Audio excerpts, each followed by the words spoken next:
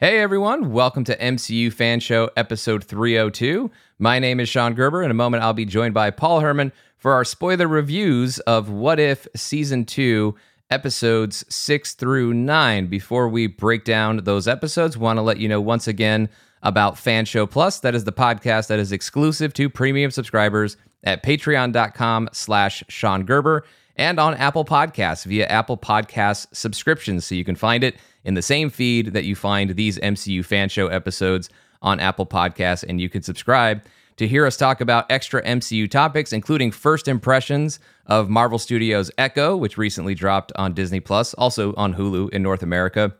So be sure to check out Fan Show Plus at patreon.com/Sean Gerber and Apple Podcasts. Also, please be sure to follow us in those places you can. We are at MCU Fan Show on Instagram, Threads, and X, formerly Twitter. And if you are enjoying the show, we would greatly appreciate a rating and review from you on Apple Podcasts. It really does make a difference. So thank you so much to everyone who has already taken the time to share their review. And thanks in advance to everyone who is about to share their review. Now, time for our reviews. On with our show.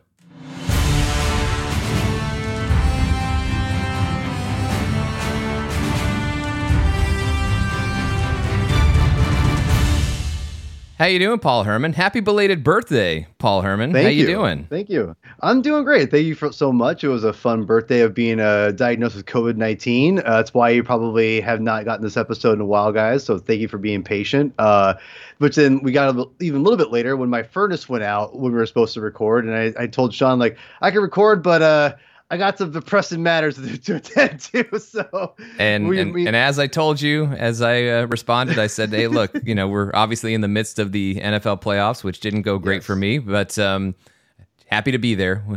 Always much love to my 2023 Los Angeles Rams. But in any event, obviously with football, it tends to be an all-weather sport. Podcasting, however, is not. So if the furnace isn't working, we can go ahead and wait for you to get it fixed, and then thank you. What if we'll still be waiting." Yeah, and thank you. And by the way, for those who are wondering, we figured it out. Our pipes froze, and so what was happening was it was flooding, so it would stop working. So we couldn't find like things to buy to unthaw the whatever the pipes. So we had to keep dumping water basically every like hour to have it keep coming on. So. But finally, they thawed and we're fine now. But yeah, it was for a while. We thought we were in trouble, and that was kind of stressful. So it all worked out. I'm here now. I gotta tell you, spoiler alert, I am effing excited to talk about these 4 episodes. I am effing excited. Yes, these 4 episodes. I mean, look, you can go back to what we said in episode 301 of MCU Fan Show. And, before we started our new HGTV podcast, amongst the other, with Paul talking about his frozen pipes, but all the different podcasts that we do that we normally don't record. We have our NFL show. Now we have our HGTV show. It's fantastic.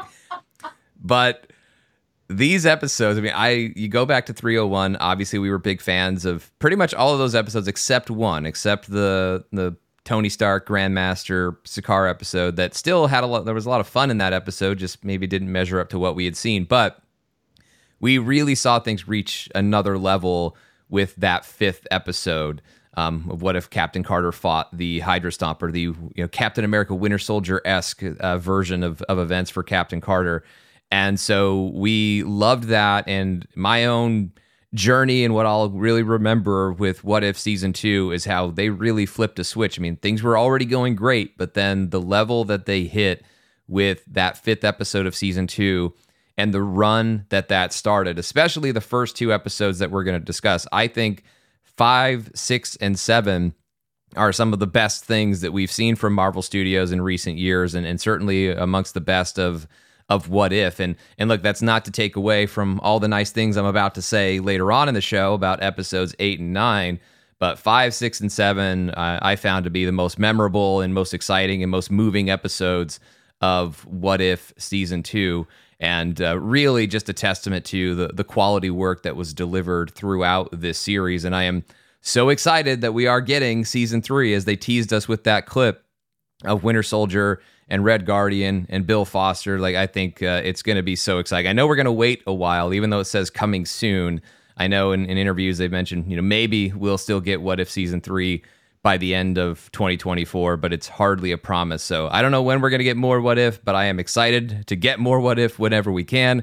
In the meantime, though, we've got several great episodes to savor, some of which we have already talked about, and the rest that we are about to, beginning with What If Season 2, Episode 6, What If Kahorti Reshaped the World, directed by Brian Andrews and written by Ryan Little. And the setup for this episode is that before Odin could choose exactly where he wanted to stash away the Tesseract, Ragnarok came to Asgard much earlier. And so as Odin holds up the Tesseract to try and defend himself and Asgard from Surtur, we see that Asgard is destroyed, but the Tesseract is not. It's cracked a little bit, but it survives. It still makes its way to Earth, just into a different area, into a lake, that becomes a forbidden lake, as various Native American tribes end up warring over this untold power. And also what's happening, though, is people who are going into that forbidden lake are disappearing and never, ever returning. But everybody's been staying away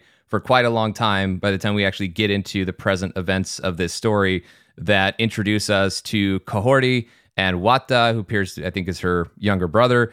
And so when we see them it starts off innocently enough of them just chasing after each other, and then they come upon this forest where we see these fallen, we see those who have fallen in conflicts in the past, and they hear about the Forbidden Lake, although what they see initially is a lake above the lake. It seems safe and ordinary because it is, and there are ducks there. They eventually end up at the Forbidden Lake when they ultimately find themselves on the run from some conquistadors, and that really sets it up with Kahorti to go through. So that's as much as I want to, go through to catch us up to the present events of the episode that really start turning Kahorti into a superhero, at least in terms of giving her superpowers. But overall, Paul, I thought this was such an outstanding episode. I loved this. This was one that I already had on my list. I had it highlighted as one of my most anticipated episodes of What If Season 2. They announced Kahorti as a brand new character for What If for the MCU. In the series, they announced it, I believe it was back in last March, so about 9 months before the episode was ultimately available to us on Disney+. And I was so excited by that because it's something, Paul, that you and I have talked about actually for a number of years, is giving the MCU an opportunity to introduce an original superhero. And I think that obviously there are tons of characters that the MCU still needs to catch up with, and we're looking forward to that. But I also feel like at this point, the MCU has done so much that it's earned the space to introduce an original character and make her a featured player. And also for those of us, Paul, speaking of birthdays, who are old enough to remember, it's kind of cool when something like that happens, and it is really rare if you can see, and I don't want to, again, put too much expectations on a character like Kahorti when she's only been available on Disney Plus for less than a month, but in Batman the Animated Series, we were introduced to a character who had never existed anywhere else, Harley Quinn, and then look at what she became in the comic books and feature films and video games, everywhere else. Yep. And as I said, that is more the exception than the rule. I mean, we've seen, characters like Coulson in the MCU, but not a full-fledged superhero or supervillain like Kahorti has the potential to be on the hero side. And again, I stress, this is not me saying that the next 30 years for Kahorti are going to go the same as the last 30 years have gone for Harley Quinn. I'm not trying to put that level of expectation out there, but just that potential can exist is great. But more importantly, just here and now, forgetting about what's going to happen after this, it starts with telling a great story to introduce the audience to this new character. And I feel like they absolutely did that in What If Kahorti Reshaped the World. What'd you think? Man, okay. I want to make sure everyone understands when we talk about this, I stay away from everything. You see more stuff than I do, probably. I don't even see as much as I used to see, because I've adapted more of your philosophy because of their habit of showing too much. So I've pulled back, but this was one that when they announced Kahorti, this was one that got my attention. Yeah, so I try to stay away from everything. And I had no idea that I didn't look at the titles that were coming through. I just knew season 2 was coming and I'm going to watch it, et cetera, et cetera. And when I got to this, I just read like the little synopsis of said, like, Odin has a Tesseract. I'm like, oh, that's interesting. Okay, I saw someone and I didn't recognize them, and I just kind of thought, okay, whatever, we'll just whatever. And I started watching the episode, Sean, and I'm like, huh, okay, I have no idea who these people are. It's cool. And it wasn't like bad, but I was like, it was just kind of like, okay, what's going on here? And as it got through, I'm like, okay. As soon as we get to the whole idea of the Tesseract breaking and that whole thing, I went, okay, this has my attention because this is going something. It's really taking the like what I love about continuity and all the stuff that What If really does, and taking it and putting it on its ear, and doing such a great job of introducing a really neat and different concept that even the comic books hasn't really done. I mean, the Cosmic Cube, I think breaking is not, again, Tesseract, Cosmic Cube are very different things in different, the comics and the movies, but yeah, because now it's not a Cosmic Cube releasing its own energy. It's the Tesseract as a housing of the Space Stone now releasing Space Stone energy. Exactly. Which is very powerful energy, though, as we've seen in the MCU, and then, of course, as we see in this episode.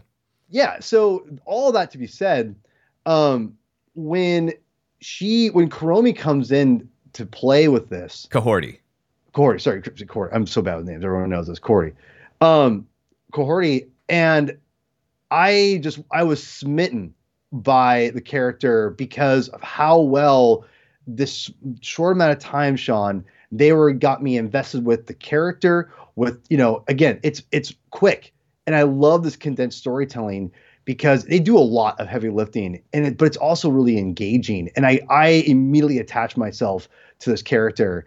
And I love the fact that there's no English. Like, it's all subtitles, besides the Watcher. And I just loved that it really helped me get into the mind frame of the story, Sean, with all those different things. And I love this different timeline. It's a very daring episode on so many different levels. And I was blown away of how much I was invested in a character that that was brand new, that I realized going forward, I'm like, this character's new. And I'm not saying I know everything about Marvel, but I know a little bit, and I'm like, this character's new. I never even knew this character existed. I'm pretty positive. And I was so engaged. And I got to tell you, I thought this episode was incredible. I thought this was, we can talk more about it in a second, but I just want to say right now, Kahorti, I fell in love with immediately. And I thought the writing and the pacing of this episode is so perfect. This episode could be, in my opinion, one of the best written things in MCU. Like, I mean, I'm being serious. Like, when I say that, like, it's very impressive what is done in this episode, with a brand new character, with not having a lot of English actually spoken in it and have it mostly subtitles. It really drew me in, having it be so realistic in that aspect, in that world, that I was so blown away at how good it was. And yeah, so I just want to say that off the bat. I think this was the best What If episode ever written, done. Maybe one of my favorite What If stories, including the comics, ever. No joke. And that's tall order. Yeah, it's a close call for me between this episode and the one that we will talk about next, because I thought they were both just such outstanding storytelling. But what they really did a good job with, because obviously you're introducing a few new characters in this, but obviously we're centering on Kahorti. And I think in order to be able to do that effectively in the span of a half-hour animated episode, you have to find efficient ways to really give the audience a sense of who this character is. And they do a great job in this. Before we even see her go through the portal in the Forbidden Lake, before we see any of that, just seeing her relationship a little bit with Wata and seeing them. Obviously, he's a lot smaller than her, so that kind of explains it. But it's very clear that Kahorti moves at a pace that maybe not everyone around her has always moved. And this is before having her superpowers, and she does have this spirit of adventure and wonder that kind of powers through, but also she is somebody who we also see runs toward danger, at least initially, right? They hear the gunshots, is that thunder, they go back, and they're at their village, and they see what's happening, and then, of course, they do have to literally run for their lives, but when it looks like Wata is in danger, like, how does Kahorti get shot and end up in the Forbidden Lake and then transported to the Sky World? But that's because she sacrifices herself to try and make sure that Wata will not be found. So we're seeing all of these things that really show us who Kahorti is. And so we're already prepared to understand the choices that she's going to make throughout, because as soon as she gets to the Sky World, and it is this incredible place where there doesn't appear to be any sort of imminent danger, and everybody is getting these enhanced powers through this space stone energy. It's part of everything that they touch, everything that they eat, everything that they consume. It's all part of it, and they're just in this absolutely magical place. And the first thing Kahorti wants to do is get out of there because she knows that her people are in danger. And they do establish she's not the only one who wanted to go home, right? Like as it looks like she's going, as she meets Atarax and they go up in the tree, and she's creating these steps to try to get to the portal in the sky.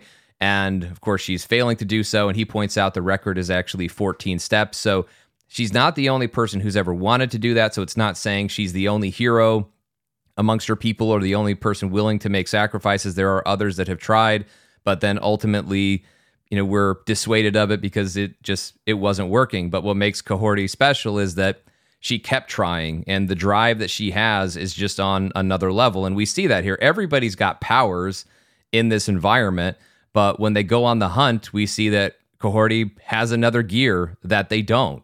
And she even has not only the powers to be faster than everybody, because everybody's got a lot of super speed here, but what she uses to move things in space, including those creatures where they're getting the space stone fruit off of their backs. Like, she's levitating these giant animals in the air and setting them back down gently. You don't want to end up in front of them, and then which means of course she's going to, but the way that she handles that, like, we see the other levels to her power, but it only really hits home for me. I think it only really resonates emotionally to where you don't just think, okay, so coincidentally, she just happens to be the most powerful one.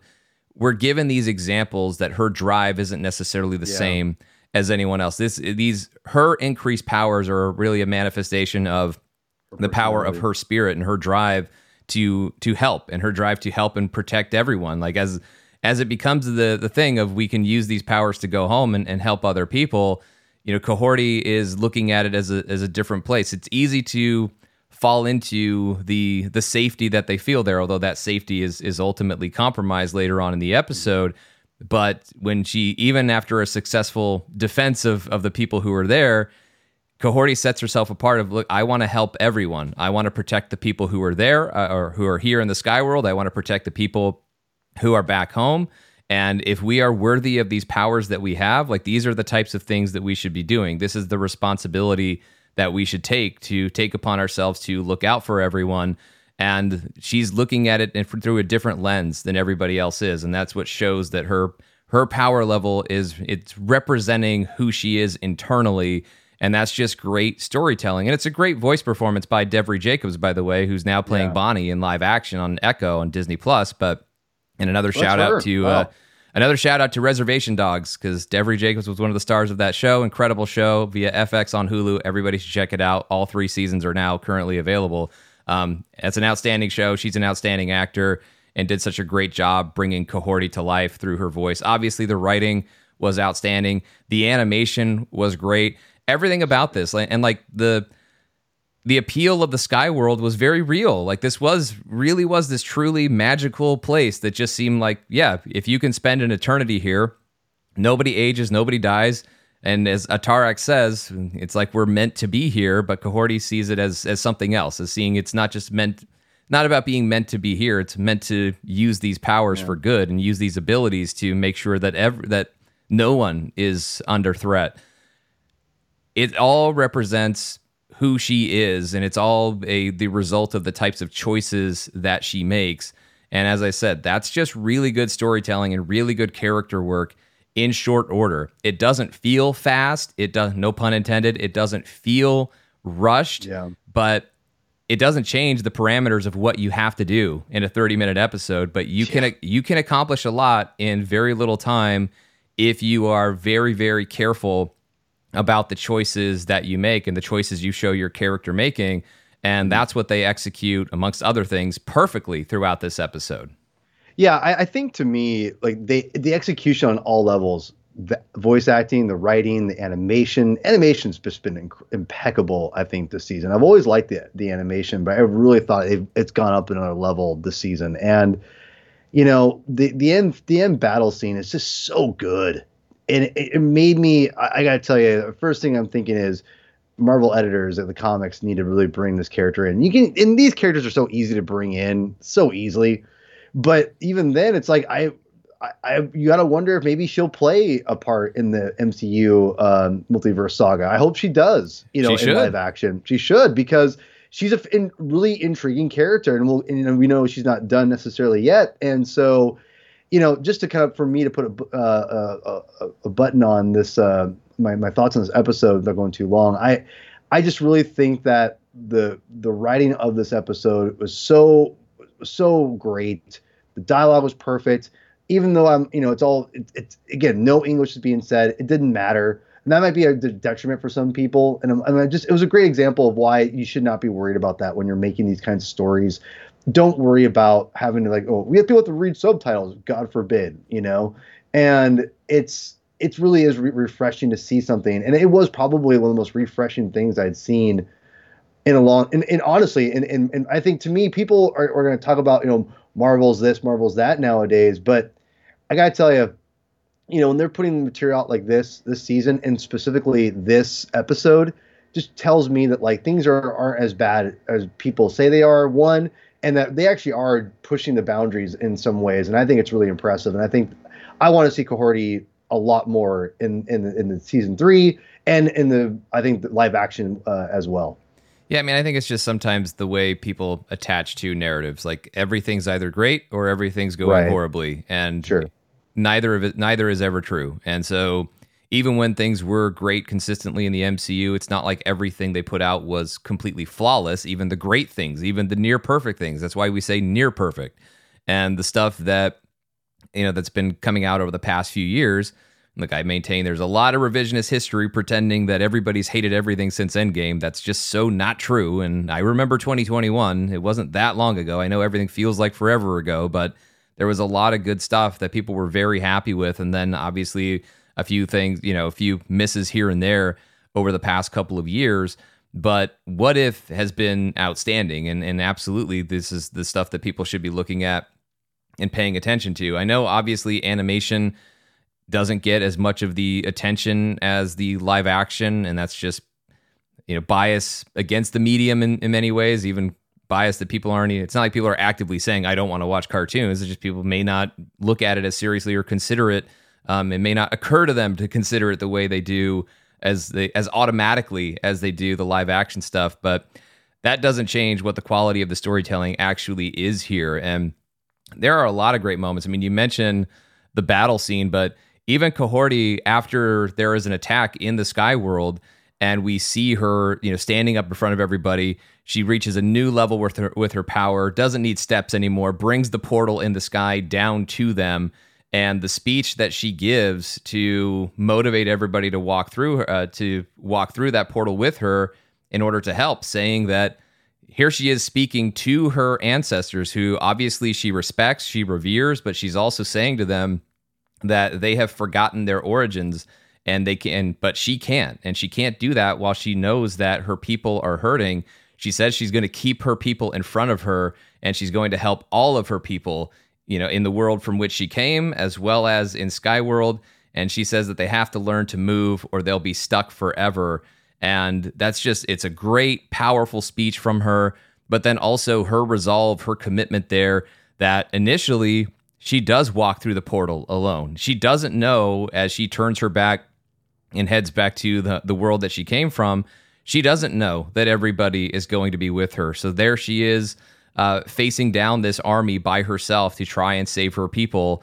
And she's doing incredibly well. And then when it looks like maybe it's not going to work, when we see that cannonball break through, as she's stopping all of those cannonballs and one of them gets through, then her people are there and they help defend her. And it's just this incredible scene. And as she speaks to Wata, telling him to observe and see the faces of the people who are doing this day, and all the extraordinary acts that they're performing and the songs that will need to be written about them, it was just so incredibly powerful. And then ultimately, Don Rodrigo she prevails over Don Rodrigo in his army, and then she continues on all the way to the throne of Queen Isabella of Spain. And as Queen Isabella is refusing the idea of peace and feels ordained to rule, Kahorti is the one to disabuse her of that notion, because all Kahorti wants to do is maintain peace. She even says our health depends on your health, wanting everybody to be able to work together and be at peace. And Queen Isabella continues to try and resist that idea until Kahorti makes it clear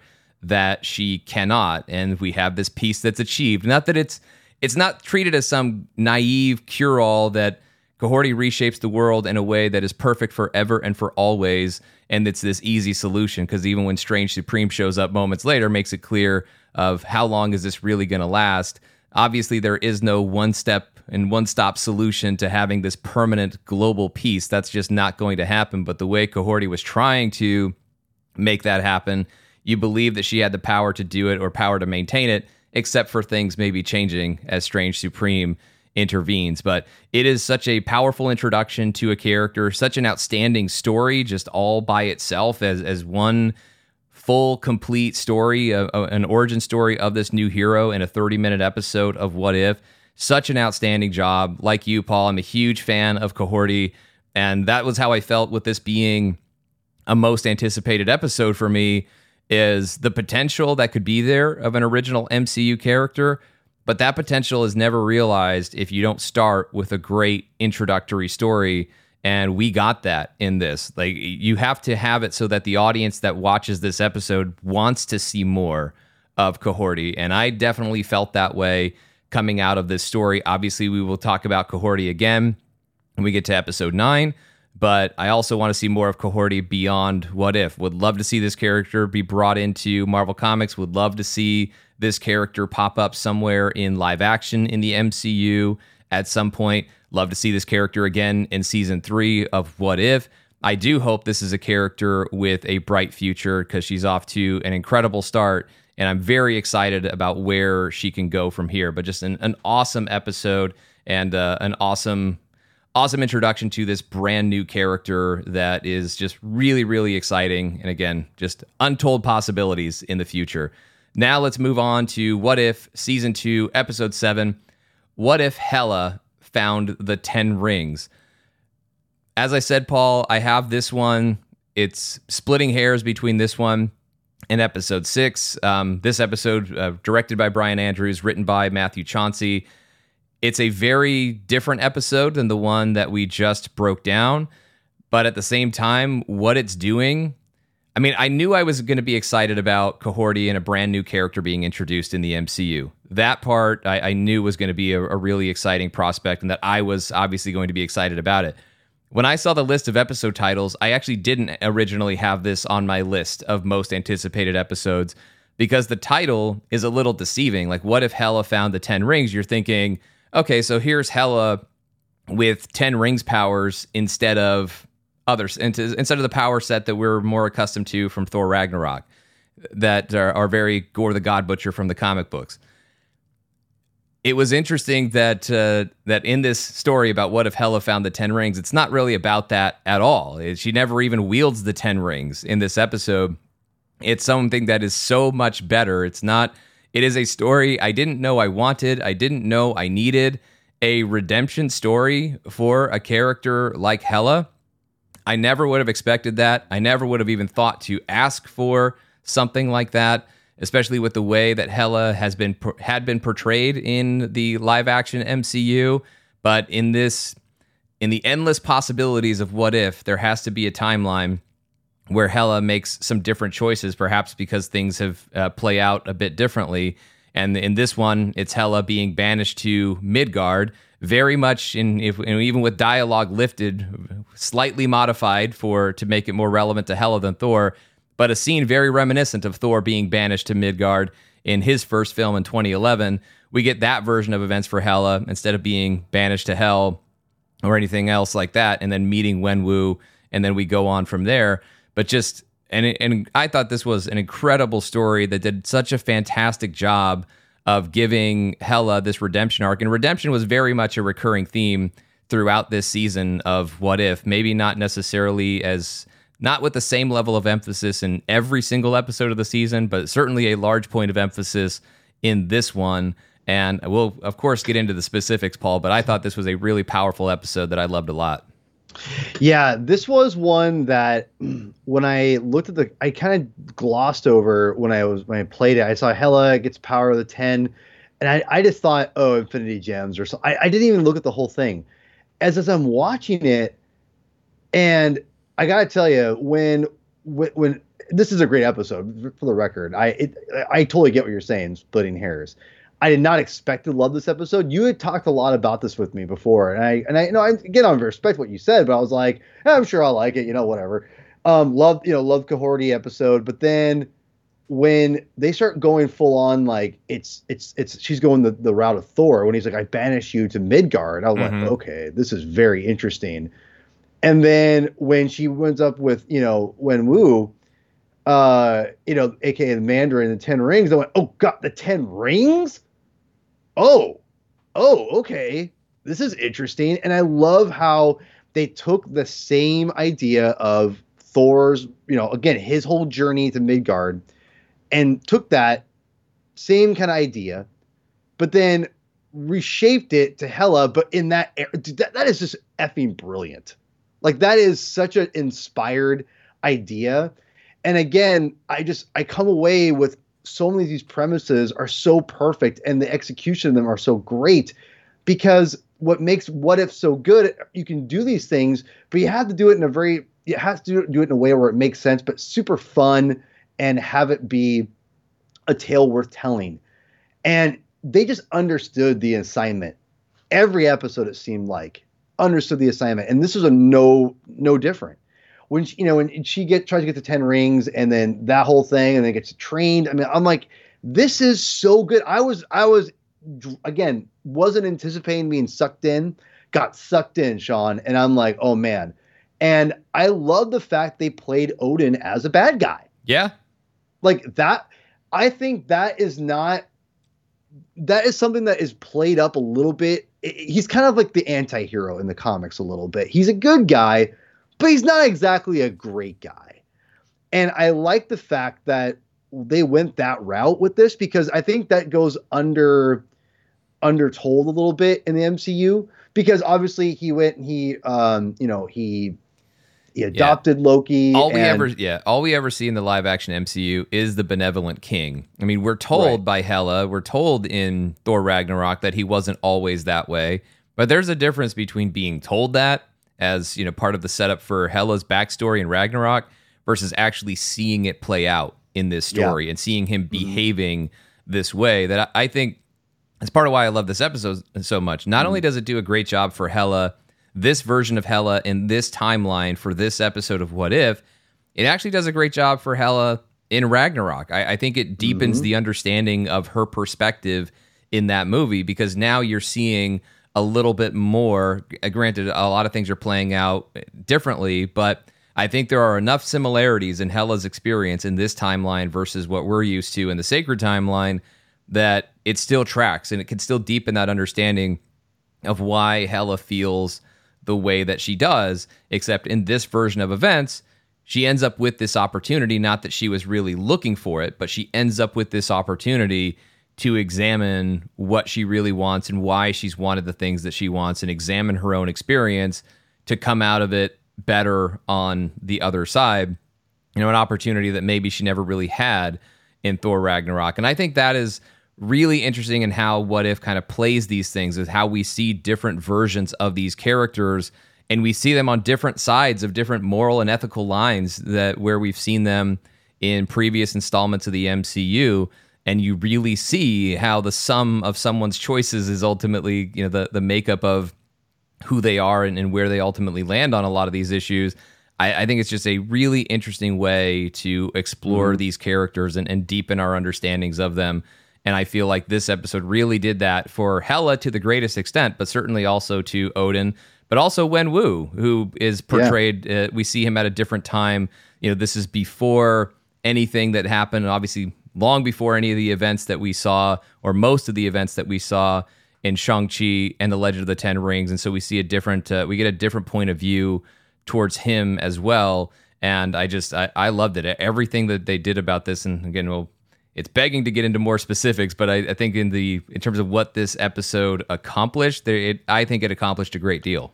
Yeah, I think this episode accomplishes the fact that the characters from Asgard are a lot more complex than we probably give them credit for. Even though I love Hela in Ragnarok, I think she's great, and I think that at the same time, I like the idea of showing that Odin is not a completely great father, and or how would I say this, he's not perfect. And I think that when you have pride in your king, his second attempt at being a father was a lot better than his first.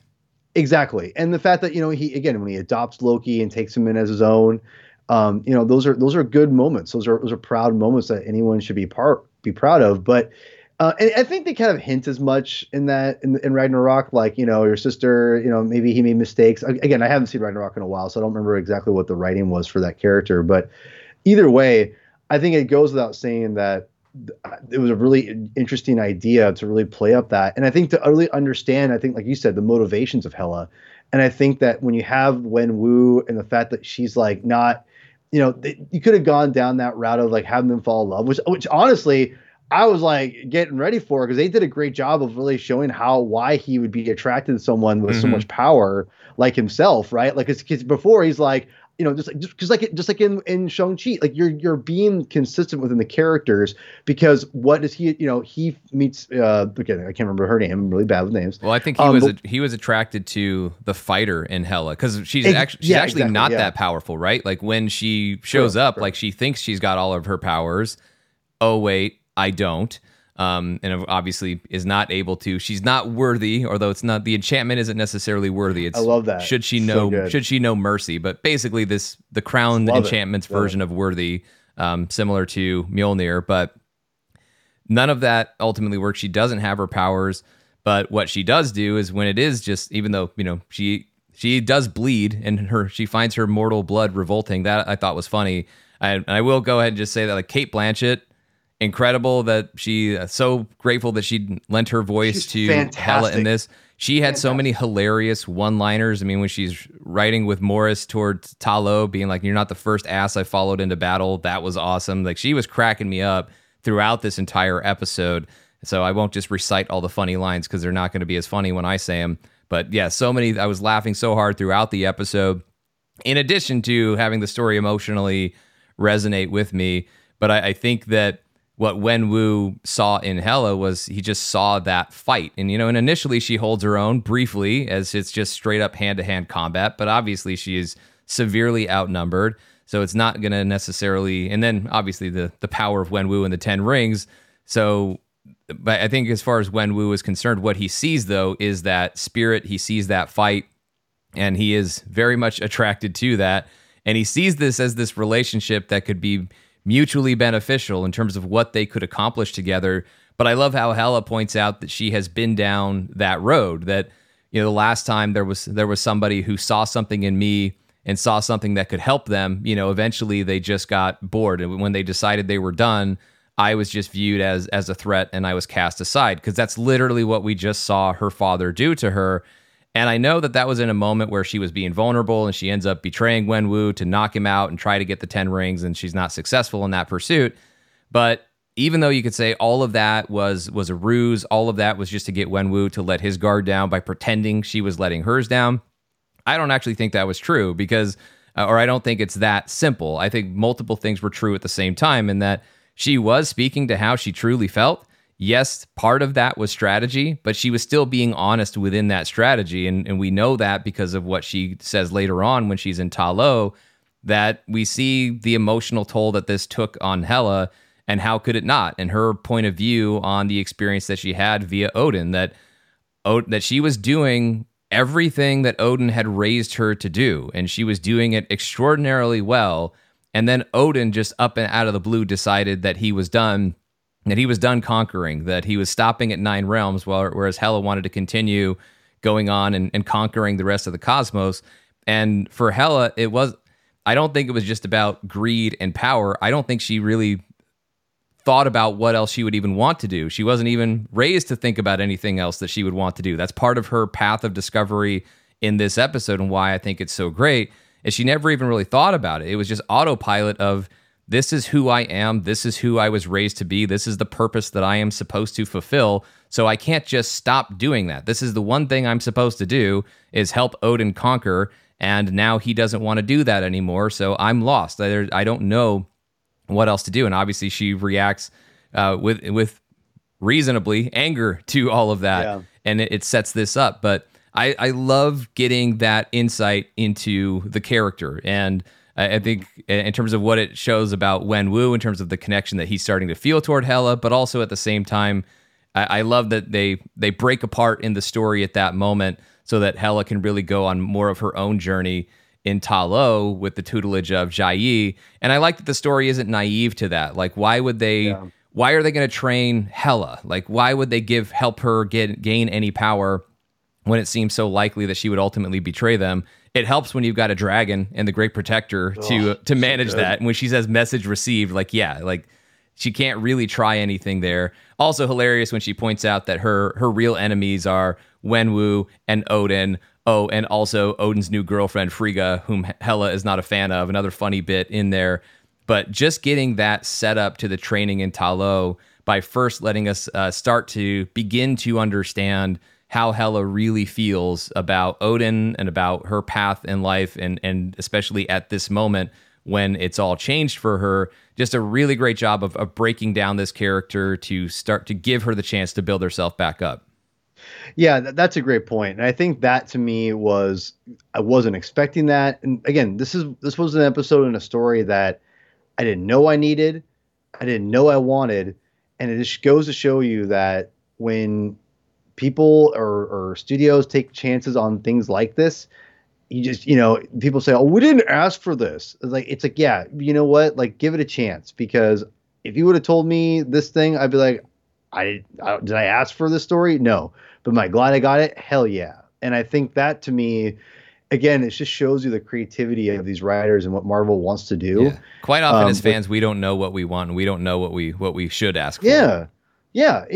But there's a balance, obviously, I think. But I think for the most part, in my experience, I never want to assume that I know way more than everybody else that's creating these things because of things like this. Because, yeah, we want to have, like, I would love to have more Spider-Man what if stuff, and what if, this or that. But you know what? I'm so glad they went down this road this season, because these are all out of left field complex stories for me that I absolutely adore. So, and this episode's a great example of it. Phenomenal episode.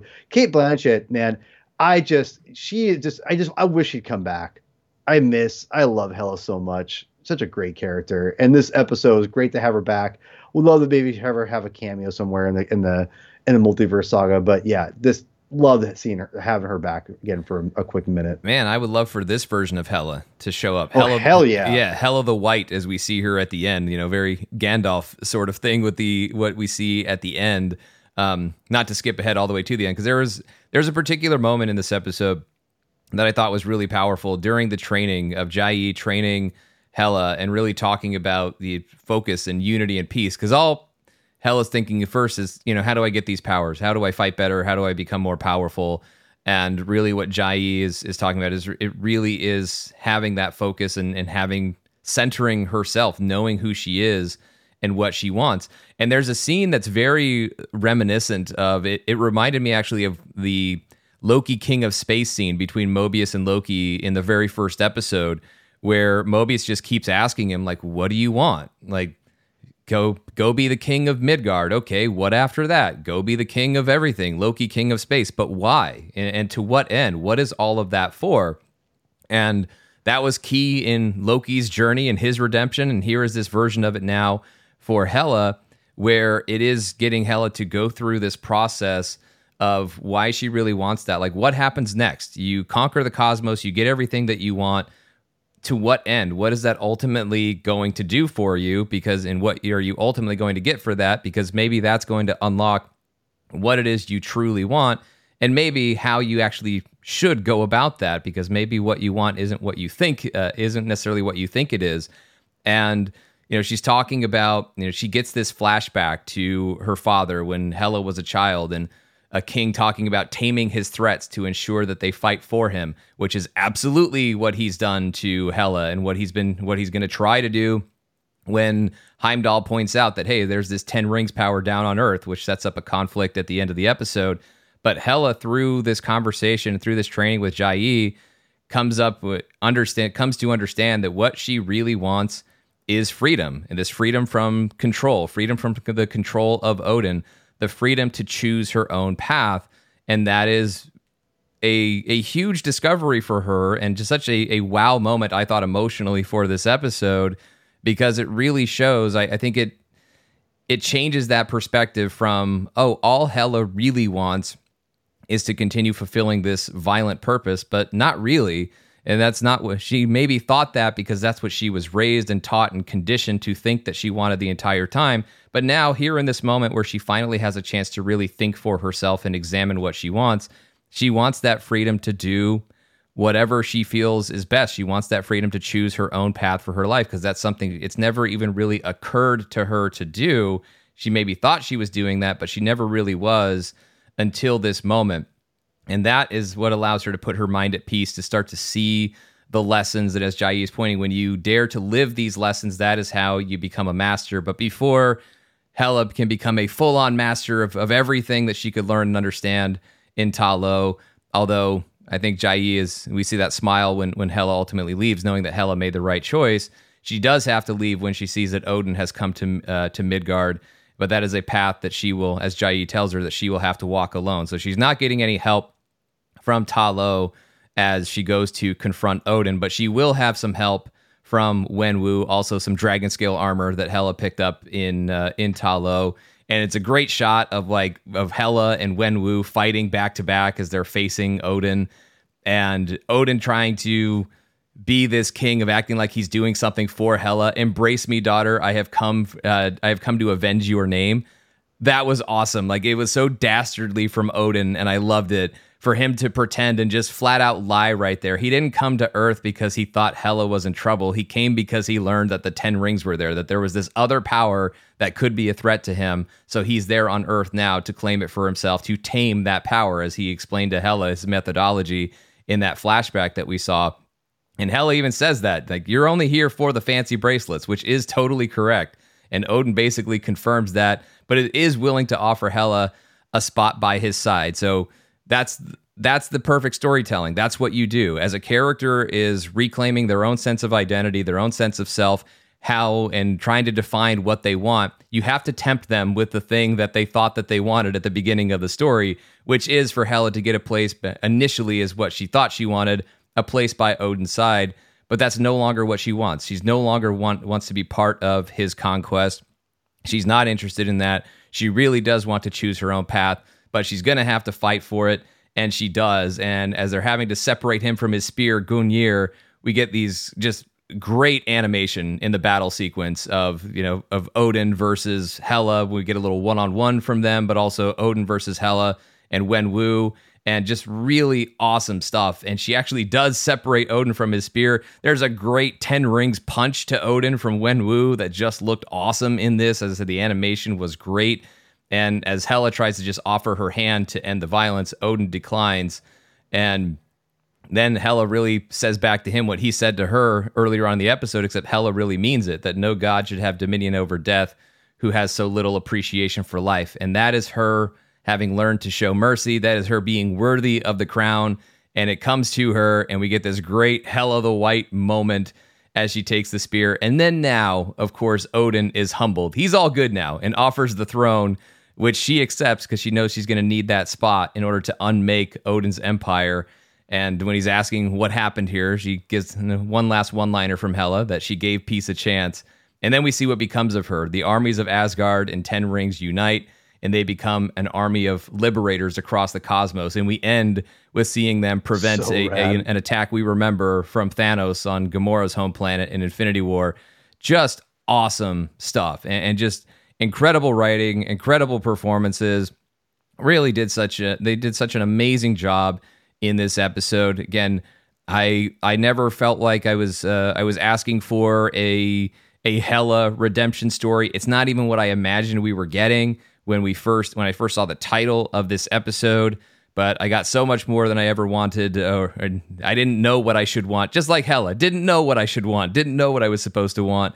But she had that clarity in her experience throughout this episode. And it was very clear to me that this was a really great story and one of the highlights of the season. As I said, you could put this side by side with episode 6, but this was just really outstanding work by all involved. I loved this episode so much. This is going to be one that I will keep going back to. And as I said, it's not only great for this episode, I actually think it makes Thor Ragnarok, a movie I already love, just a little bit better because of the additional perspective provided by this episode. So that's as good as MCU storytelling gets, is when the individual story you're being told is outstanding. It's when it is something that is truly great, truly special, and it makes the stuff you already love, it makes you love it just a little bit more. Yep. I couldn't say it better myself. That's on the money. I try my best. So now let's go ahead and let's go all the way back, or I guess maybe forward in time period for this one. Let's talk about forward or backwards? About What If Season 2, Episode 8, What If the Avengers Assembled in 1602, directed by Brian Andrews, written by A.C. Bradley and Ryan Little. And so as we saw at the end of the 5th episode, we saw Captain Carter being pulled into the year 1602. Now we get that episode. There's these portals that are opening up in the sky that are taking people away. Captain Carter's been present in this 1602 timeline for a few weeks. She was pulled in by the Scarlet Witch to try and help undo this anomaly that is creating all these issues. We opened seeing Loki perform Hamlet. Love the Marvel Studios title music that they had in there as they're doing the play, or as we're seeing the Marvel Studios logo. Also Loki being acting, thank you. That was hilarious. Thor is bored. Hela is the one who is ruling this place until a portal opens up. Captain Carter is successfully able to save Loki, but was not able to save Hela. And we see the scepter, though, appears to have a green glow instead of what we're used to, the blue glow that was hiding a yellow glow in the sacred timeline. She can't save Hela, so the now King Thor holds Captain Carter responsible for that failure, and Captain Carter will be on the run because she has failed to stop these occurrences that the Scarlet Witch summoned her to be able to stop. And Thor is ordering Captain Carter be seized, and then she gets away. Paul, this episode I definitely had on my list of the of most anticipated episodes based on the title, because I liked the 1602 Neil Gaiman Marvel limited series from, I don't want to name how many years ago because it just makes me sad, but I was a fan of that comic book. So I love the idea of how they would apply that concept within the MCU. And while I don't think this episode was emotionally, it didn't move me on the level that maybe episode 6 or 7 did. But what I was really hoping to get out of this episode was just a lot of fun of the Marvel heroes and villains in this time period. And I feel like I definitely got that. Yeah, this is probably my least favorite of the 4 we were reviewing today. And it's not I didn't not enjoy it. It just didn't. I just didn't love it as much as the other ones. It's hard to match up to the other 3 that we're talking about here today. It is. But at the same time, I liked the fact that Sharon Carter is a part of it. I mean, Captain Carter is again another MCU creation that is fantastic, and I love seeing more of her. And yeah, funny enough, I've never read and had much interest of reading the 1602 comic book, especially even before I knew more about the creation of it. And even after now, I'm like, well, it's kind of interesting. It's a long story, but I digress. Yeah, never was a big fan of that idea. I know Neil Gaiman's a very popular writer, obviously a legend, and Sandman and whatnot. But this is, from what I understand, this is not anything close to the comic book itself. No, they lifted the concept, not the story. Yeah, and that being said, it's fine. I don't. It's more of like a kind of a half hour ham fest a little bit, with Jon Favreau having fun with, being his character, and Stark, and I think Robin that Hood. might be my favorite thing of the episode is how much fun Jon Favreau got to have, because he's earned that fun. No, I think, and he's honestly probably my favorite part of the whole episode. I think when he, especially when he turns back into the Purple Hulk, I'm like, oh, they reuse the Purple Hulk design, perfect. It was. I'll say this: it wasn't my favorite, but it wasn't bad by any means. I just didn't love it as much as the other ones, and I really don't have much to say other than that. It was, again, I did like the fact. The one thing I will say, Jon Favreau's character, Happy, I was great. I did like the Watcher and Captain Carter talking. And I like the concept that is honestly to me the true like thing about the episode that kind of kept me in it was the fact that they kept talking, and that she's trying, he's basically trying to tell her, like, sometimes you can't help these things. Yeah, this is what happens. And I thought that was really interesting to set up for the next episode too, right? And it was cool to get that more interaction with the Watcher. And I think Jeffrey Wright is just so perfect for that role, man. He sounds amazing as Yatu, whatever you want, how you pronounce his name, the Watcher. And I think that he, I just love seeing him interact more with the characters, and that was probably my favorite aspect of the show itself, especially what it sets up for the next episode. So yeah, not my favorite. I think I like it's fun, it's silly, Again, I have no problem against those things. I think I'll say this. I think it was a good timed episode, and if you're looking at, like, as a playlist or an album, as we've talked before, Sean, it felt like after a couple good bangers of, like, not, I would say ultra serious, but I would say like kind of heavier material. It's a fun romp, on the heels of those things before you get into the next episode, the finale that obviously is very action heavy, but also big on some of the emotion. You just kind of needed to have a little bit of fun here, which I think was the best thing to do with this concept. So yeah, I thought first off, I should say maybe Jon Favreau is more my second favorite part of the episode. My favorite part is Bearded Hulk. So bearded green Hulk, real Hulk, not Happy Hogan Hulk, Happy Hulk Hogan, whatever. Like that version of Hulk, I absolutely loved seeing. I was, it's not a gray beard, so it's not full on like Maestro vibes. So hopefully that's something that happens at some point someday in the MCU. But yeah, Bearded Hulk, I was a big fan of. That was a lot of fun. Paul Rudd as Scott Lang was awesome. He had some great lines about that, showing them the dance macabre and how he loves swashbuckling. All of that I thought was really funny. So there was a lot of great, there's a lot of great humor in the episode, a lot of great fun action. I think where the episode maybe wasn't quite as strong for me, and on the emotional side of things, I loved having these debates between Captain Carter and the Watcher, and even him almost coming from it with the assumption of his own cosmic understanding of things. But then turns out that Peggy understands more than he assumed in terms of what's actually happening. You have two different points in time kind of stuck together, and she has to find out a way to unstick them. And that turns out, and as Scarlet Witch explains, you got to find the Forerunner, somebody else who came from a time yet to come, who needs to be sent back to where they come from. And then we'll, of course, talk about who that is. But I think that the way they had those debates, and Watcher's perspective of somebody who literally has sat there and watched countless universes die, and how he, as a result of his experience, the way he views it, versus Peggy Carter, Captain Carter, very similar mindset to Captain America, and that's why Peggy and Steve get along so well, is those similar points of view of they won't accept that defeat. They won't accept that loss of life. If there's anything that they can do to prevent it, they are going to fight to their last breath in order to help, in order to do what they believe is right, what they believe should be done, in order to save as many as they can. That's just always going to be their perspective. That's always going to be Captain Carter's perspective. And it's great to give a character, the Watcher is a perfect character to have for Captain Carter to have this sort of debate with, so we can actually hear more of her point of view. It's the perfect source for that.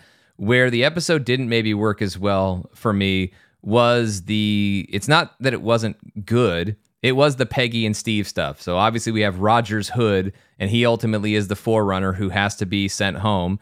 And it is nice at the end of the episode when Steve is talking about how hopefully somewhere they have their happy ending. And it's very reassuring for us to all have already seen it, to know that exists based on what we saw at the end of Avengers Endgame. So we know it's out there for them somewhere. So that part of it was fine, and I thought worked well enough. I think the only thing that, and it's not that any of this was bad, it's just I didn't really gain anything from the Peggy and Steve interaction that I didn't already know. And it just kind of felt like a note that they can automatically play because they know the way that it affects the audience. Obviously, there's so much great love for Steve, for Peggy, for Steve and Peggy together as a couple, and everybody wanting them to end up together, and know how in so many different timelines and other iterations it is this kind of star-crossed romance that never really gets to happen, and they don't get to have their moment together. But I felt like it didn't really do anything different with that. Whereas, as we just talked about with the 7th episode with Hela, a complete shift in perspective for that character, a complete expansion of our understanding for that character, even though we're dealing with a different iteration and a different timeline. And I'm not expecting as much of an about face as they just did with Hela in the 7th episode.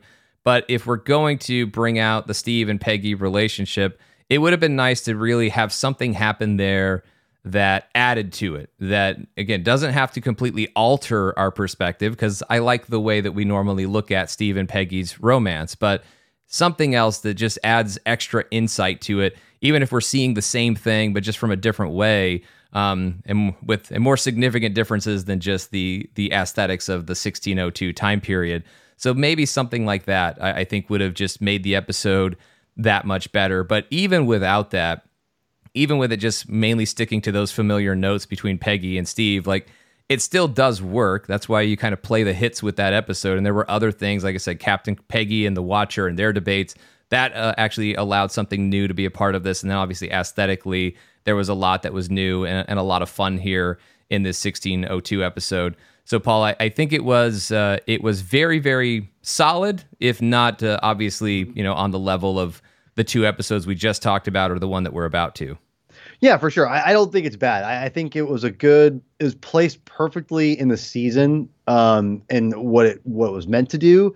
And I think from the tone wise, it was if you're going to do a fun episode like that, that's a great way to do it. And I definitely enjoyed it more than the Tony being stuck on Sakaar episode. So it's not my favorite episode, but not a bad one by any means. Still better than I would say the zombie episode in season 1 as well. So yeah, definitely. Yeah, nowhere near the bottom of the list for me on What If. Although maybe, I don't know, but not in a bad way. Not in like the still well above the basement of Marvel Zombies and Tony Stark headed to Sakaar. But yeah, I think there was a lot of great stuff. I did actually like, though, by the way, how Steve became the Forerunner, like taking that battle in a great reason for it to be bearded Cap in this one. It actually is Avengers Infinity War time period battle of Wakanda for Steve, and him striking the time stone on the Infinity Gauntlet. That was a really cool way of showing how he got there. So I appreciated that touch to the story. And there were a lot of fun moments throughout the episode. And then when we get to the end, as Steve goes home and Peggy is left behind, everybody goes home except Peggy. She is stranded in 1602 until Strange Supreme arrives with a story to tell.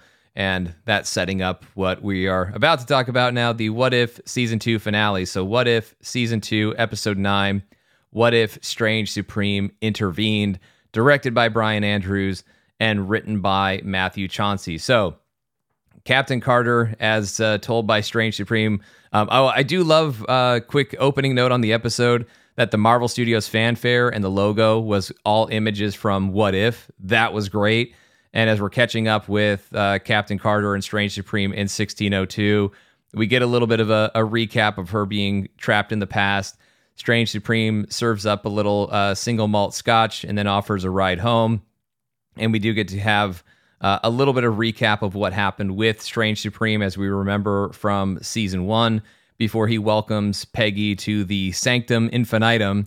It's his humble abode where he has been collecting universe killers. He's trying to save the multiverse one universe at a time, as Peggy concludes must be his self-imposed penance from, of course, what he did to his own universe. And Strange Supreme concedes that point, not conceding everything that he's up to. More on that in just a moment.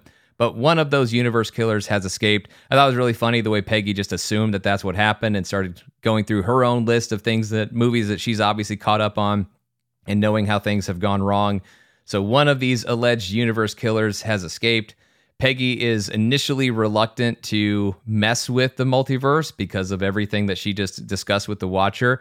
But I love that Strange Supreme immediately pointed out, like, she literally just did that in the 1602 episode that we just watched. So it was fine to show Peggy having some hesitation, but also showing that it can't possibly be real, because we already know that ultimately if Peggy thinks she can help, that's exactly what she's going to try and do. So a quick little momentary objection that they just move on from very, very quickly. And Strange Supreme points out they're looking for a universe killer. She's somewhere in the South Dakota Badlands where Strange Supreme had lost her trail. And so we're seeing what's left of this environment. This happens to be a world where the Project Rebirth explosion claimed the lives of both Steve Rogers and Peggy Carter. So there's no captain in this universe. Hydra prevails, and we see this new Mount Rushmore that is just the Red Skull. That I thought was a pretty cool visual. And speaking of cool visuals, the costume update that Strange Supreme gives Captain Carter, that looked great, as well as him, making his own sound effects as he does it. That part was fun. But I also really love that as we get to this time period, we get another interaction between Peggy and the Watcher, where she's just asking him, like, are you just here to narrate, or are you actually here to help out? And it brings up these points again of interfering versus helping. But, she says, I get involved, you watch. And the Watcher says it's not about watching, it's about seeing. And that feels like a massive conversation that they could have at another time. And they'll have time to have that conversation by the time we get to the end of the episode. But as I was alluding to before, speaking of really cool visuals, I love that this scene that introduces Captain Carter and Kahorti to one another, that they took from the visuals from the opening of Age of Ultron, with Quicksilver attacking Captain America in the snow, in the woods, and a blue speedster, or a speedster emanating that blue light. It just looked really cool. It was a great visual setup. Nice. Always love a good shield catch, and Kahorti does that as well. So that was awesome. And she has an accurate guess as to why Peggy is there. And Kahorti saying that she's not the universe killer Strange Supreme is. So it looks like it's going to be time for them to team up, and we'll get to that in a moment. But just this initial meeting between these two characters, Paul, I thought was done really, really well. And I appreciated a visual callback to that moment from Age of Ultron. Again, not the sort of thing I was begging for or needing, but I think this series overall does a really nice job and just finds little clever ways to pick its spots to just kind of celebrate other moments in the MCU while delivering them in a new way. Yeah, I think that to me has been first of all, the fact that there's a through line for the whole season has been really interesting. I know that was like the first, we had a kind of a similar one with the first one, but this one, it seemed like I don't know. It felt a little bit more interesting and engaging. And I like the fact that it's a little more simplified when you have, Captain Carter be the consistent one, but then there's, you have Kahorti and how, they set up her, episodes later, but she doesn't show up until the very end. So you're almost like, well, obviously Kahorti's going to come back in here. What's going on? And so, yeah, it's really nice to see like these two characters, with two completely different power levels, team up exactly for, what's going on. And you already know, like with Strange, the way he is, like, hey, what's going on here kind of a thing. Right. And so, I don't know. It's very fascinating to see, like I said, Captain Carter be this team up with someone like Kahorti and had this whole different pull between Stephen Strange and whatnot, and the fact that the Watcher has to kind of sit back and for a little bit and figure this out. It's really interesting to see how when Strange has to like basically like tell her he needs her to get Kahorti kind of in line essentially.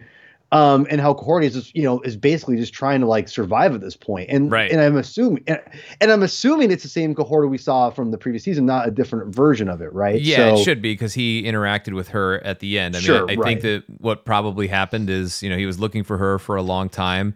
And she pretty much explains like how she would have become involved in this, right? Like she says that while Strange Supreme told Captain Carter that he was collecting universe killers, he was also collecting righteous heroes. So Kahorti would be in the righteous hero camp, as would Captain Carter, presumably. And the whole plan is to basically feed these universe killers and righteous heroes. I don't know how the science of it works, but whatever. We can just take it. It's crazy sorcery in the multiverse, so I don't care. It's feeding all of these characters into this forge that he's built, and he's using that to try and recreate the universe, his own home universe that he destroyed, as we saw back in season 1. Trying to make up for what he's done. So the penance that he's paying, he's ultimately not the one paying it. It's all these universe killers and righteous heroes that are ultimately going to be paying the price to try and bring Strange Supreme's universe back. And so I think it's definitely the same Kahorti that we saw in episode 6. But I also really like this as a story point because I felt like this was still out there for Strange Supreme. Like even though obviously he helped at the end of season 1, there was still something to him that was unresolved after everything that happened in his own episode where he was highlighted in season 1.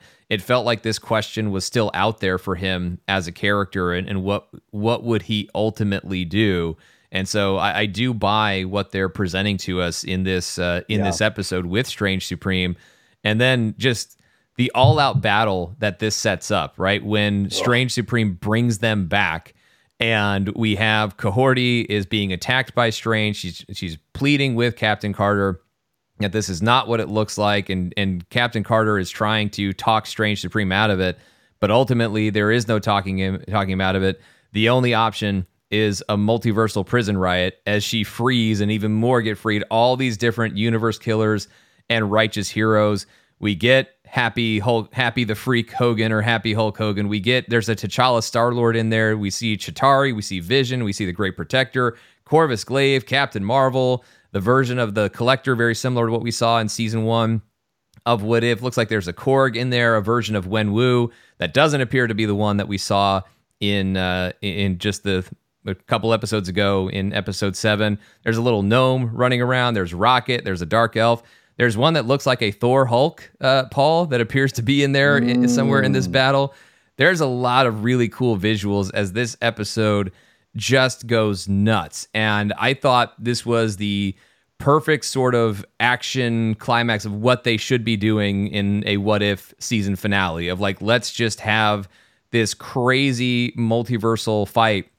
And I think while I wouldn't put this episode on the same level as I did like episode 6 and 7 that we talked about earlier in the show, and I know that's a common thing, right? That usually the finale of a Marvel series, whether it's live action or animation, it's typically not the best episode. Sometimes there are exceptions, but for the most part, it usually is a later episode in the series, not necessarily the finale.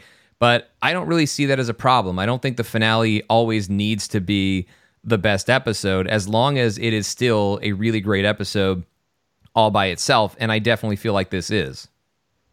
Yeah, I think this is actually a pretty good episode, to be honest. I don't think it's as good as the Kahorti episode or the Hela episode, but I would say it's probably, in my opinion, I think the third best. I'm trying to think of, I liked a lot of these episodes. I'd probably put the 5th episode also in front of this one. The What If Captain Carter fought the Hydra Stomper. I wouldn't argue too strongly with someone who didn't, but just my own personal rankings. That's probably how I'd do it. Yeah, I would say this one would go over that one, but like you said, like it's like almost splitting hairs for that for me. Yeah, it's not a strong opinion. I'm not fighting with anyone over it.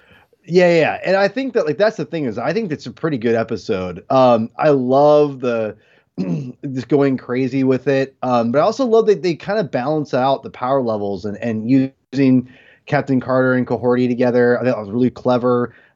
Just seeing the power level of Doctor Strange. And that's something, Sean, that I think that we've seen more in What If than I think obviously in Multiverse of Madness we see a lot more of that too, but even more so I think in What If you see the power levels of Doctor Strange. It makes me really want on that third film, which I would love to see Sam Raimi tackle it again, because I think there's more insanity as far as the power levels of Doctor Strange to be shown in this next movie. I think this through these episodes of What If.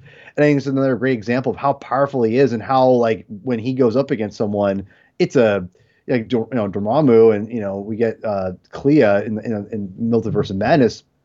If they're going to be in the dimensions and whatnot and going crazy and all that stuff, I mean, to see what we could see in these episodes, Sean, I would love to see that more in the films itself. But yeah, I love seeing all the Easter eggs. I tried to look at all the different things. I just couldn't keep track. My eyes were going all over the place. But no, you have to go back and hit the pause button a lot in order to really. And I still don't know that I've really seen everything that's in this episode. But to that point you said about Strange's power level, yeah, this definitely feels like more of Strange Unleashed than we have seen in live action. Yeah. And look, you're always going to get more dramatic and bigger action in animation than you are in live action. Just like the human characters, like, Batman always jumped way higher in Batman the Animated Series than a human being could actually do on a set. So you do have, because of some of that is the medium that even for non-superpowered characters and superpowered characters, you're going to see usually more extreme versions of the action, because it's easier to accomplish. It's certainly more affordable to animate it in a series like this, as opposed to all the CG and everything you have to do for a live action film. But also, the visuals do have that need to be even more dramatic for just the scale of an animated production. So that's part of the reason animation will always feel bigger in terms of action than maybe we see certain things. But that said, I mean, obviously they can continue to go. I thought Multiverse of Madness, obviously I have my own complicated relationship with that movie, but visually, I mean, they did a lot of crazy stuff with Strange in terms of his power level. And I still love everything that Strange did in the Battle of Titan in Avengers Infinity War. Like, I thought that was really incredible stuff. And we even get some of that, like him duplicating himself, like we saw him do in Infinity War. That I thought was really awesome. But I know we've skipped over a couple things here. Like our beloved Marvel Zombie episode gets a little play here when it turns into as they're kind of escaping the prison ride to try and bust up Kahorti. The forge. I love her line. Oh, her. Yeah, zombies are pretty universal. As we see the zombie Scarlet Witch raising her undead army, which was just really good, like action fodder for the heroes. And I love the zombie Scarlet Witch versus Kahorti fight, and ultimately Kahorti prevails because she just displaces zombie Scarlet Witch somewhere in space. We don't know where that character ultimately ended up, but all of that was cool. I loved the Hela versus Surtur rematch, and it works so much better because they brought Surtur back in this season of What If previously to really... It makes the joke land of, like, really all this guy can say is, I am Asgard's doom. And then Hela's like, you. They have that moment. And this, of course, is a version of Hela who has not gone through her redemption arc, but we do see her potential for that later on in this episode when she's falling and she tosses her crown to Captain Carter. All of that, that whole action sequence I thought was great. It was fun. It was funny. And meanwhile, we're also seeing this crazy Royal Rumble of all these universe killers and righteous heroes and kind of the main hall of the Sanctum Infinitum. There's a lot happening all at once here, and it's all just really cool and really fun.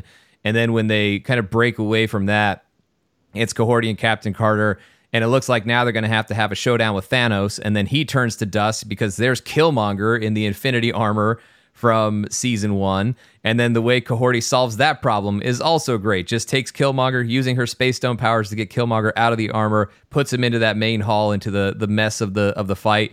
But that also means Captain Carter gets another costume change in this episode as she becomes Infinity Captain Carter, Captain Infinity Carter. I don't know what name we're using, but she looked awesome in that armor, and we're just continuing to see this character progress, and she needs the power upgrade, right? If we're going to have Captain Carter in a showdown with Strange Supreme, even with the help of Kahorti, Captain Carter was going to need a power upgrade, and she gets it with the Infinity Armor. So that I thought was a really clever idea that also connects season 1 to season 2. And it worked really well, and it set up an awesome showdown. Yeah, I think to me that this ending was, it could have been really, really over the top and ridiculous, but I felt because they focused on only those two characters and had fun with, kind of showcasing, I think, the power of Cohorty. I think that was the cool thing. We got to see Cohorty go up against, an army of people, which is no small task, right? But to see her go up against like heavy hitters in the MCU, hold her own, was really cool. And obviously Doctor Strange. So I mean, and obviously Captain Carter, but we all know Captain Carter and her will and her tenacity is, was obviously a huge. Our understanding of her is well established. Obviously, we're still getting to know Cohorty and what she can do. Yeah, but Cohorty, seeing that on screen was fantastic. Lots of fun stuff. Again, the balance of this episode with what they're balanced and what they're trying to accomplish is really impressive. It really does. I'm not sure if these writers are experienced in animation in the time frames that they're given, but I've been extremely impressed with the writing team they put together for the season, and I would hope that they have earned more. Obviously, they're going to get a season 3. And I hope they're going to come back for season 3, the same writers. And I hope they get more chances to do more material in the MCU besides What If, because I think they've earned it. These are some great stories. I think the biggest thing about this, Sean, we may have talked about a little bit, but I want to really emphasize here just for a quick second, is the fact that when we talk about you a little bit with Hela, but they get the characters. Because the thing about with What If, it's so important, and this goes for the comic books too. Now, you have to get a writer that understands the characterizations of the character, even though you're giving them different things that happen in their life. They have to make sense within their character, and if they are vastly different, you have to give it a legit reason, and the responses have to make sense from within their character, and their narrative. The new narrative you're creating, but within that also that complexity of the original one. And I think they have, with the exception of Cohorty, who's a brand new character, they have done such a phenomenal job of capturing all those things in the season and really making it make sense within the realms of the character, other than just like, this is bad Doctor Strange because he's really unhappy. Like they've really gone, I think, above and beyond, giving us legitimate reason why these characters are doing what they're doing. And I think that again, I thought they did a good job of that last season, but this season I think is even more spot on characterization and dialogue, given they took some big swings in this and in general. And I think this episode is a great example of that with Doctor Strange, Captain Carter. Really cool to see them really grasp the characters and understand what they're doing, even though they're completely different from what we know of them in the Sacred Timeline. Yeah, and I think that's a really great point, especially the other point you made about Cohorty, and just to have now she's in the context of battling MCU characters we know with power sets that we're more familiar with. Just in terms of giving us that comparison to be able to see where she's at and what she's capable of. Obviously, we got a great understanding of who she is, but we only just started to scratch the surface of what she can actually do with her power set. We get a much better idea of that coming out of this episode. But yeah, the even stronger point there about how much they understand these characters. And I think the way they understand our relationship with these characters, how they can find moments to deepen our relationship with and our understanding of these characters, I think they are very effective in the way that they tell these stories and the character arcs that we see. And again, it's with such limited time throughout the process of these stories. And I know it's a point we've said a few times over the course of our two podcast episodes covering What If, but it bears repeating because it's so much easier said than done. Like, easier for us to say this on a podcast, but to actually do it, to actually execute it the way that they have throughout now 2 seasons of What If, it really is remarkable. And everything, a lot of the things that they're doing throughout these episodes, they feel very, very earned. And again, when you have a longer episode that explores a full redemption arc for Hela, that sets up a moment here where it's a different iteration of Hela, but we just see it's such a key moment as she's falling into the forge and she just tosses the helmet to Captain Carter. And we believe in that potential for Hela because of the story that we saw. So we know that potential is there, in any iteration of Hela. It may not always be realized, and sometimes she may just be the antagonist throughout, but that potential is always there and could be unlocked. And we saw that happen very briefly in its own way in this episode.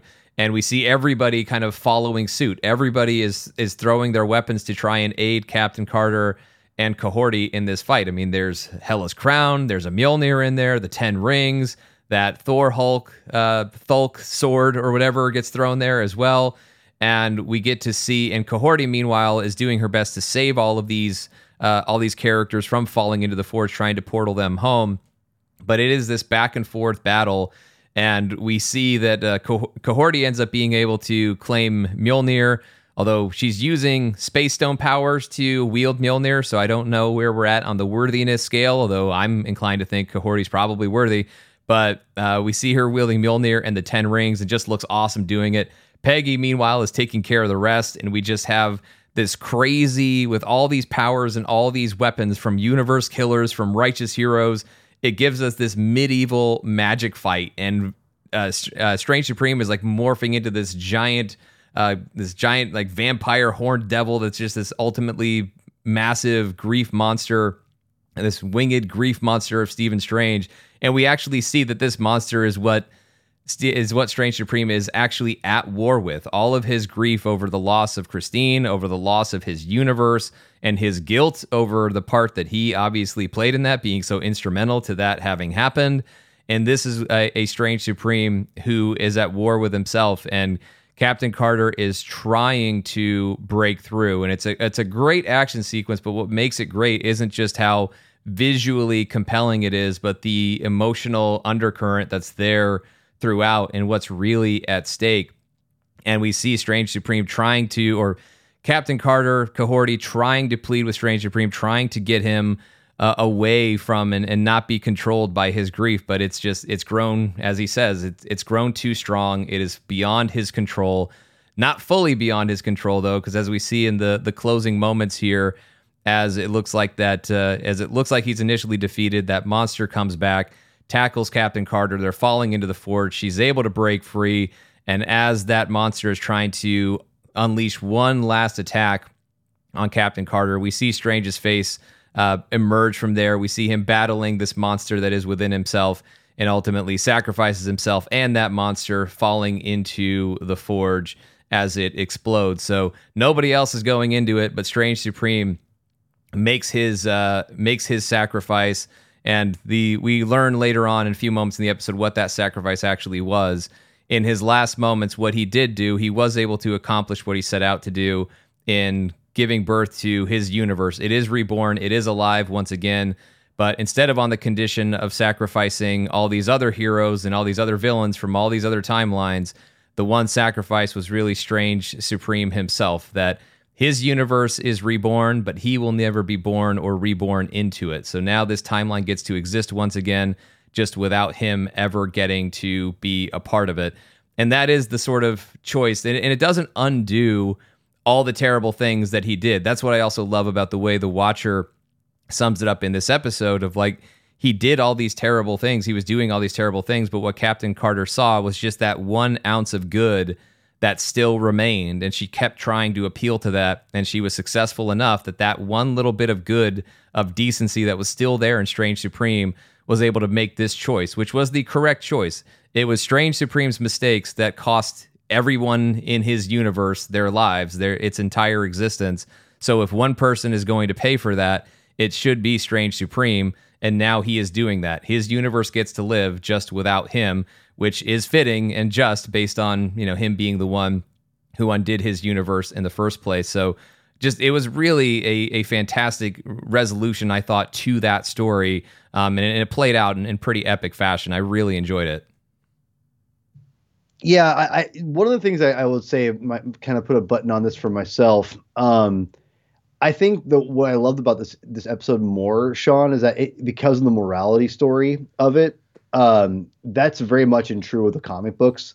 A lot of them, when you read them, because they're so condensed, they are a lot of them, telling more. Not all of them, but a lot of them. At least the ones I read in the '90s, the Volume 2 series, a lot of them had kind of morality tales of like why when these alternate dimensions or alternate, realities happen and these alternate decisions happen, what exactly, why, and what those mean, and why they might change the heroes that we all know and love, and what might make them worse, or might cause their ultimate doom and everything, and like why it's important to like the things that happen in our lives are sometimes meant to be, or whatever, it's really interesting. And I like the fact that it kind of reminded me of that. I thought it was a really well written way of doing that whole thing. And again, like you have the stakes and it's all set up, and it's a perfect setup for his demise at the end. It is perfect, and I thought it was great. And yeah, again, this is why it's my third favorite episode. I thought it was really, really cool how they put that in there. And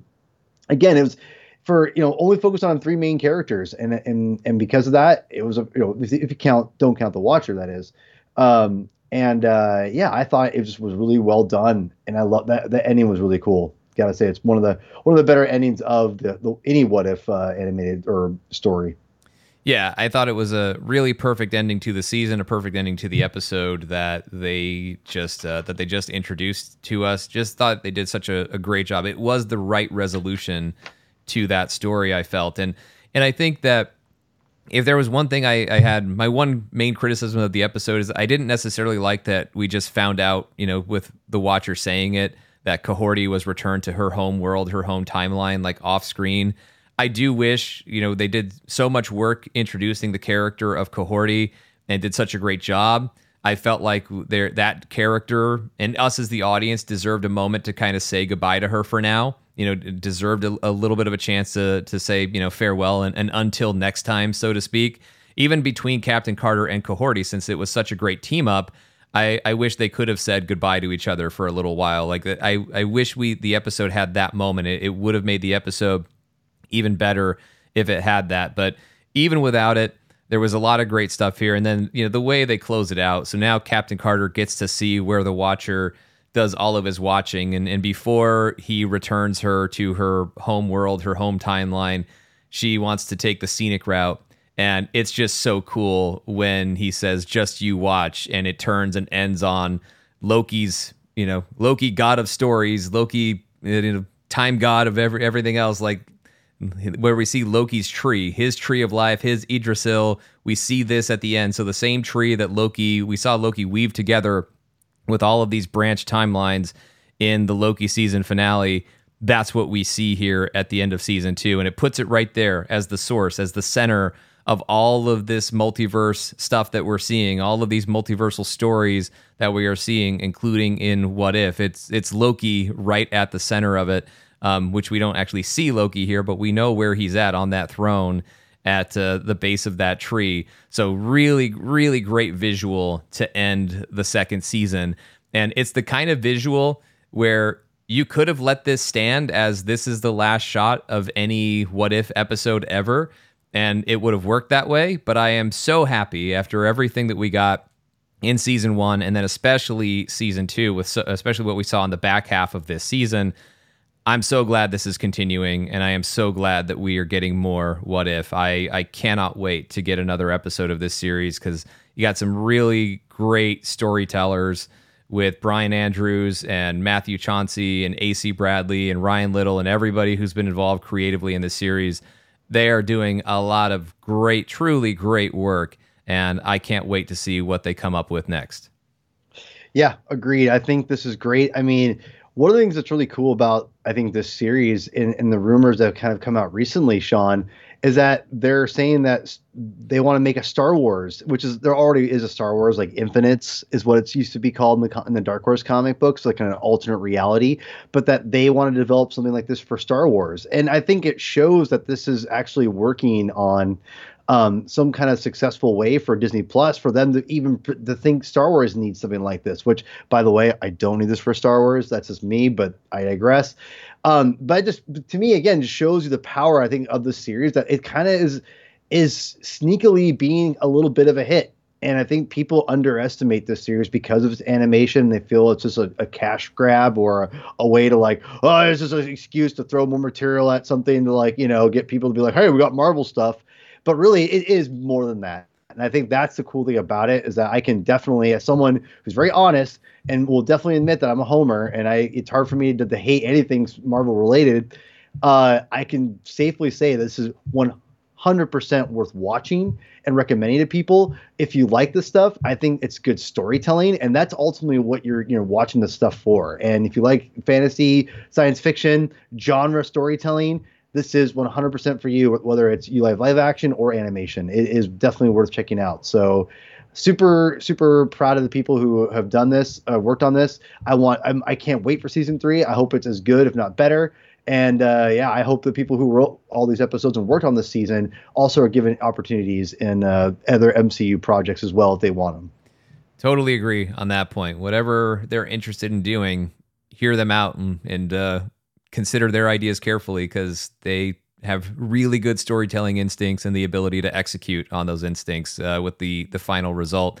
And look, I think that, to that point, Paul, about the idea of, are they going to do a Star Wars version of What If or something like that? What that really speaks to me, the fact that anything like that would be even considered is, and as you mentioned, people can always say, oh, they're just wanting to throw everything at their streaming service just to add more things to get people to subscribe. We're actually past that point in streaming. We're past the point of content for content's sake.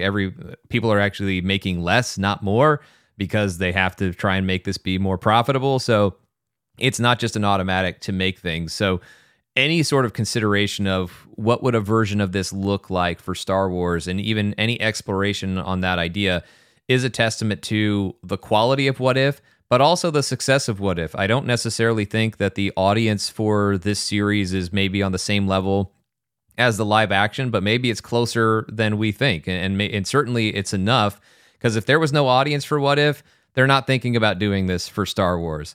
There must be a strong enough and a large enough audience that is enjoying this series, and more people continuing to check it out, that's leading Disney to, and now Lucasfilm, to believe that this is something that maybe and whatever that a Star Wars version of that would be. And then we don't know that would ultimately come to fruition anyway, but to even open up that conversation, it has to be based on the success of What If, not any sort of failure or anything less than an outstanding successful result for What If that I know we're seeing from a quality perspective, and the numbers perhaps internally for Disney and Marvel, and now perhaps Lucasfilm as well, are a reflection of that. And I hope so, because I love seeing good things be successful. That's how we continue to get more of good things, and quality work should be rewarded. And that's what I hope is happening for What If, because the creators of this series, these multiversal storytellers, they absolutely deserve it. They have earned it with the work that they have put in. That is where we will wrap up this edition of MCU Fan Show. Thank you so much for your continued support. Be sure to check out Fan Show Plus, patreon.com/Sean Gerber, or on Apple Podcast subscriptions for even more stuff, including Echo First Impressions on Fan Show Plus. If you want my immediate reaction to seeing each episode of Echo, you can check that out over there, in addition to extra MCU coverage. Also, make sure you're following us at MCU Fan Show on Instagram, Threads, and X, formerly Twitter. Don't forget to leave a rating and review on Apple Podcasts if you're enjoying the show. And if you've already left your rating and review, thank you so much for doing that. You have made a difference for us. You all make a difference just by listening, but even more of a difference when you add in that Apple Podcast rating and review. So thank you so much to everyone who's already done so, and thank you in advance to everyone who is about to. Paul, where can they find you? You can find me on Twitter, or X, formerly Twitter, I should say, at Herman22 with 2 N's, aka P-Thug. Please, please, please go to my YouTube channel, The Comic Binge, and go subscribe to that channel. Check out the videos. Go leave a comment. Select the like button. All that jazz. It is a lot of fun. This week, actually, my What If stuff is not done, as tomorrow I will be doing a live stream with my buddy Dell, who was named Buffalo Bills Fan of the Year earlier this year. Wow, nice. Good guy. Yeah, super, super rad dude. He is going to join me, and we're going to be talking about What If Season 2, kind of get a little mini review.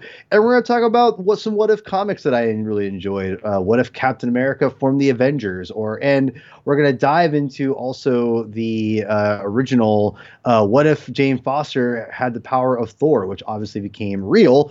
And just talk about how these stories, these What If stories, like Kahorti, could very well end up being real canon and everything in some ways. So it's just a lot of fun. I love What If. I love the comics. I love the series, the animated series. It's a lot of fun. So go check it out. A lot of fun tomorrow, and appreciate everyone who already has. And you can follow me on Twitter, or X, formerly Twitter, and Instagram and Threads at Mr. Sean Gerber. So for Paul, I'm Sean. Thanks for listening. We'll see you next time.